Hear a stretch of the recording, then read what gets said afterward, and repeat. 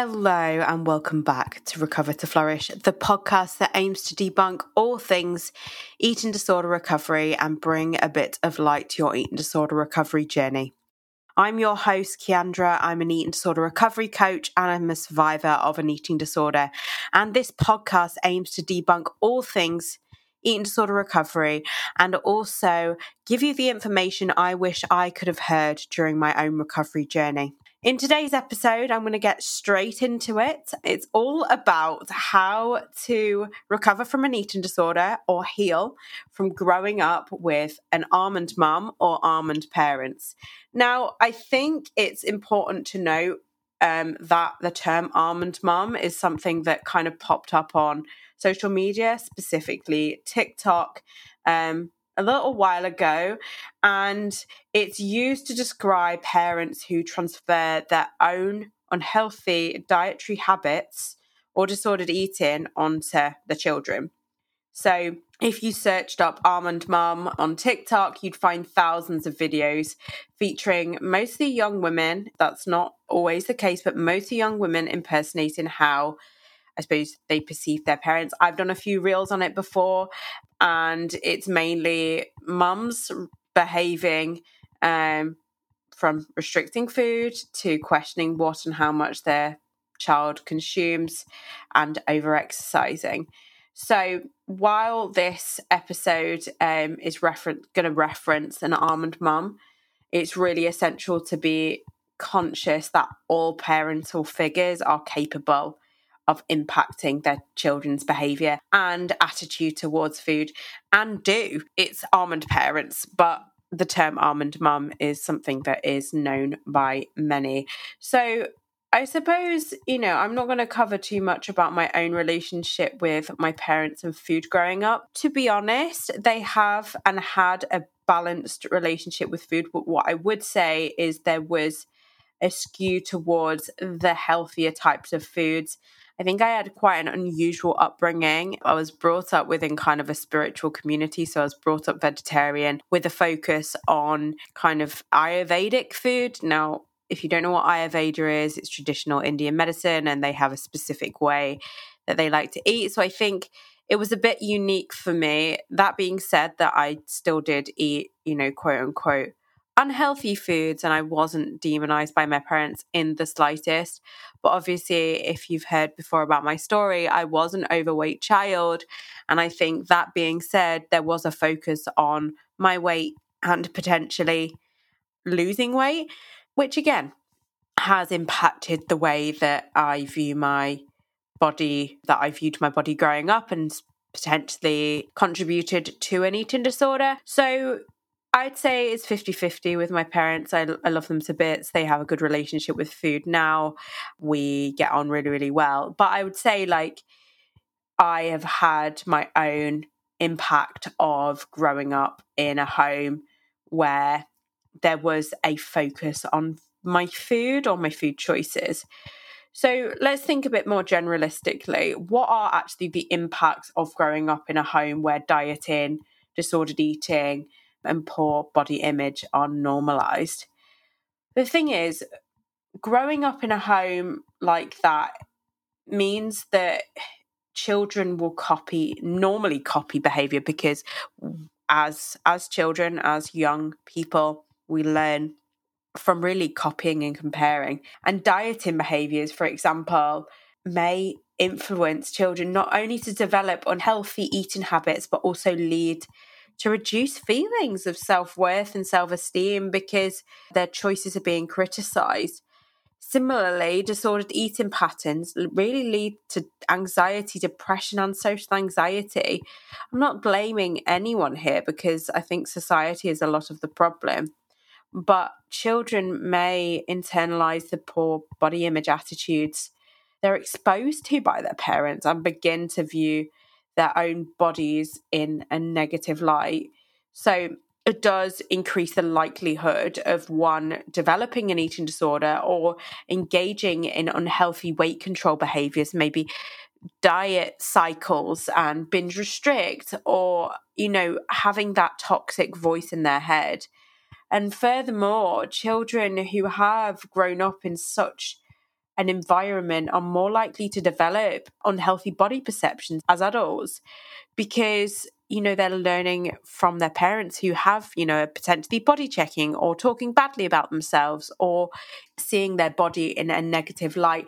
And that really carries on the cycle of negative body image and disordered eating way into adulthood, and I think what's really, really important to note is if you are recovering from an eating disorder, let's say that you developed an eating disorder because of your, growing up in that environment or, learning from your parents, and then you start recovering in the same household, it makes it even harder because potentially those messages and those toxic messages are still there.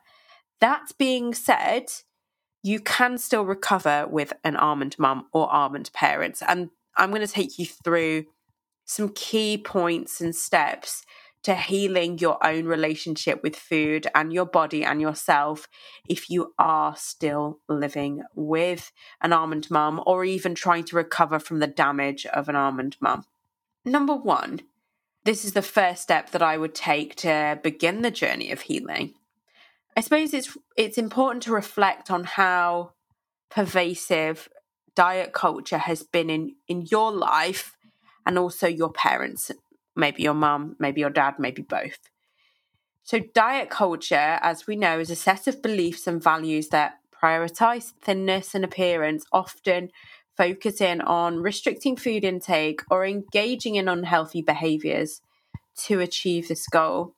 And unfortunately, diet culture reinforces the idea that thinness equates to happiness, success, and health, which we all know is untrue, FYI. But it also promotes unrealistic body standards that lead to disordered eating habits and poor self-image.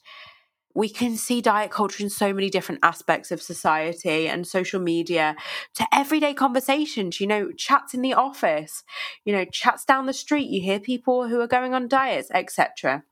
And diet culture has had a huge impact on parents and their children, as it creates unrealistic standards of beauty and health that are literally impossible to meet.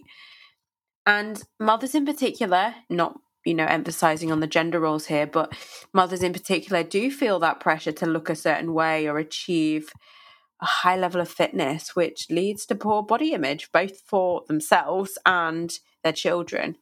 So I want you to take some time to think about how diet culture has impacted you and maybe your parents and your mother. Have you grown up as a millennial with an increase in social media platforms? Were you a child during the early 2000s where thin bodies were glorified and, larger bodies are shamed on TV and magazine covers and by other influential adults in your life? What type of diet culture did your own parents or your own mother deal with growing up? What influence did she encounter?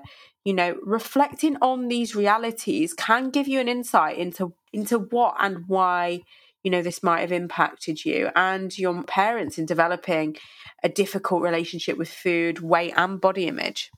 Because understanding is the first key to change. So you need to understand what that role is and where it might have come from. Step 2. Try and look at your mother's or parents' complicated issues with food and body image with compassion and empathy. And I know it's super hard because you might be in a place where you're recovering and just wanting to blame. But it's important to remember that your mum or your parents probably didn't choose to choose or cause her own disordered relationship with food. She might have felt compelled to, due to her own underlying trauma and emotional suffering. And we know intergenerational trauma can play a major, major role in the development of an eating disorder, disordered eating, body image issues, and unhealthy relationships with food. And trauma that's passed down through generations can lead to an inherited sense of shame, which continues this feeling of worthlessness and low self-esteem, making you more vulnerable to develop an eating disorder or have a poor body image. It creates this transmission of diet culture messaging that places such emphasis on certain stereotypes. And it's so important to acknowledge this intergenerational trauma has been in order to better understand how it continues disordered eating patterns. And remembering that your mom and your parents are only human. And likely she did her best despite harming, can, I suppose, lessen the anger you feel over time, because feeling anger often reflects it back to yourself, which continues the cycle of disordered eating. And this leads to the next step: feeling your feelings around this difficult topic. So allow yourself to feel anger, sadness, and grief, and the pain that you might experience from having, your parents have relationship with food and maybe continuing while you're in recovery. And give yourself permission to feel the feelings related to how they were impacting you growing up and how they're impacting you now. Maybe you're recovering in an environment of parents that are similarly toxic towards food and their body. Allow yourself to grieve for what, I suppose, could have been if your mother had not suffered from an eating disorder or negative body image. Feel anger, let it out, journal about it. Allow yourself to be sad that you feel consumed by this pressure to lose weight or find approval from your mother, maybe. Allowing yourself to feel anger, sadness, grief, all of these emotions can help you bring the process of healing and moving towards a healthier relationship with both yourself and your mother. Step 4. Take some time to reflect on how your mum's and your parents' relationship with food and body image has impacted your own. I suppose it's useful to acknowledge any unhealthy behaviours or attitudes or beliefs that you've picked up from them or her, and take the time to be mindful of how you think and speak about food and body image currently, and check in with yourself. So I often think that intergenerational trauma only continues unless you acknowledge and stop the cycle. So reflect on what it means to make peace with food and body image and actively work towards creating healthier relationship with both. Recognize that while you may never have the relationship with your mother or parents that you desire with food, you can find acceptance within yourself and continue healing. Because, and this is important to note and moves us on to step 5, is actually learn how to deal with the continued diet talk or toxic comments. Because while we might wish that our parents could be as dedicated as us in recovering and making positive changes, the reality is that some mothers or parent figures will always be stuck in their ways. And while this is frustrating and oftentimes very, very triggering, learning to cope with this can play a really, really important role in your own recovery and healing process. So know that you're not alone. If you question these toxic comments, they're not going to simply stop unless they also acknowledge their own pain. And it's not uncommon for some eating disorder recovery treatment programs, even with family involvement, to share their parents unfortunately continue to make unhelpful remarks about things such as food portions, weight fluctuations, and appearance. And this is a perfect example of, even with like an intense program, some parents are unable to turn off like diet talk. And it's oftentimes important to have interventions with parents. I know I've often done that with my coaching clients' parents, if permission is there, to actually have that conversation and be like, the way that you're talking about food is not appropriate. So having a conversation with your mum or family member is sometimes important to help educate your loved ones. It might not fix anything, but it's important to share your feelings and comments and concerns to help your recovery. And another option, and I've done this myself, and I like letters, is writing a letter out explaining to them why their comments or behaviour has affected you or may continue to affect you, and ask for some changes to be made. And I suppose if they're unable to make these changes, the next best thing you can do for yourself is set boundaries. And maybe this looks like eating less meals with them, as long as you are continuing with regular eating. or limiting contact altogether, or learning to shut down the conversation when unhelpful things are said. And this is, another way of responding to diet talk. And I think lastly, step 6 is reach out for help if you need it. If you feel overwhelmed or unable to cope with trauma and emotions that come from your mother or unhealthy relationships with parents and food and body image, please reach out for help. Having a good relationship with food and body image is essential for your happiness and physical and mental well-being. And working with a coach like myself or another registered dietitian or therapist is really, really beneficial. And I know that because I have been through treatment myself. It can help prevent you from having an unhealthy relationship with food and body image and continue that cycle to your own children if you do have them. Coaches or therapists can help provide you with the tools you need to help, build self-compassion. And if you are seeing a nutritionist, I am a nutritionist as well as a coach or a dietitian, they can help you develop a balanced approach towards food and nutrition and actually learn about what a healthy, and I don't mean that by like clean, I mean balanced and nourishing, plan for you that takes into account any health goals or dietary restrictions. And for some people, intensive programs are needed. So, please reach out for support if you need it. And that leads me on to announcing some exciting changes to my treatment program. So obviously I've been doing one-on-one coaching for a couple of years now, and I continue to maintain a wait list, which is super annoying for some, I know, but I literally can't fit in any more clients at the minute. Obviously spaces always come available and I try and keep that wait list as short as possible, but I am going to be doing something that hopefully will help mitigate some of that problem.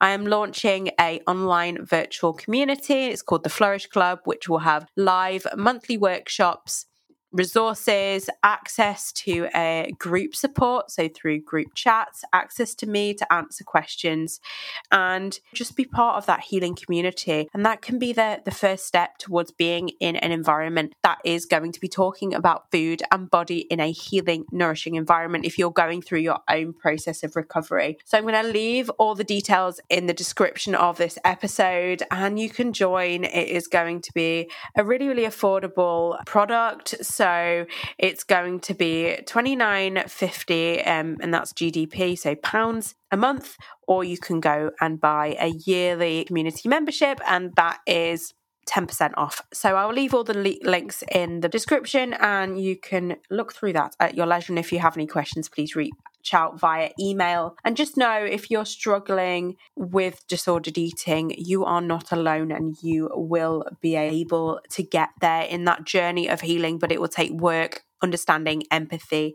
and I believe you will get there. So I hope you found this episode helpful. It's been a bit of a shorter one today because I'm still getting over a cold. I feel like this has been the cold from hell. So pray for me that the sneezing and bunged upness goes soon. I'm sorry if my voice sounded like I was at the bottom of a bin.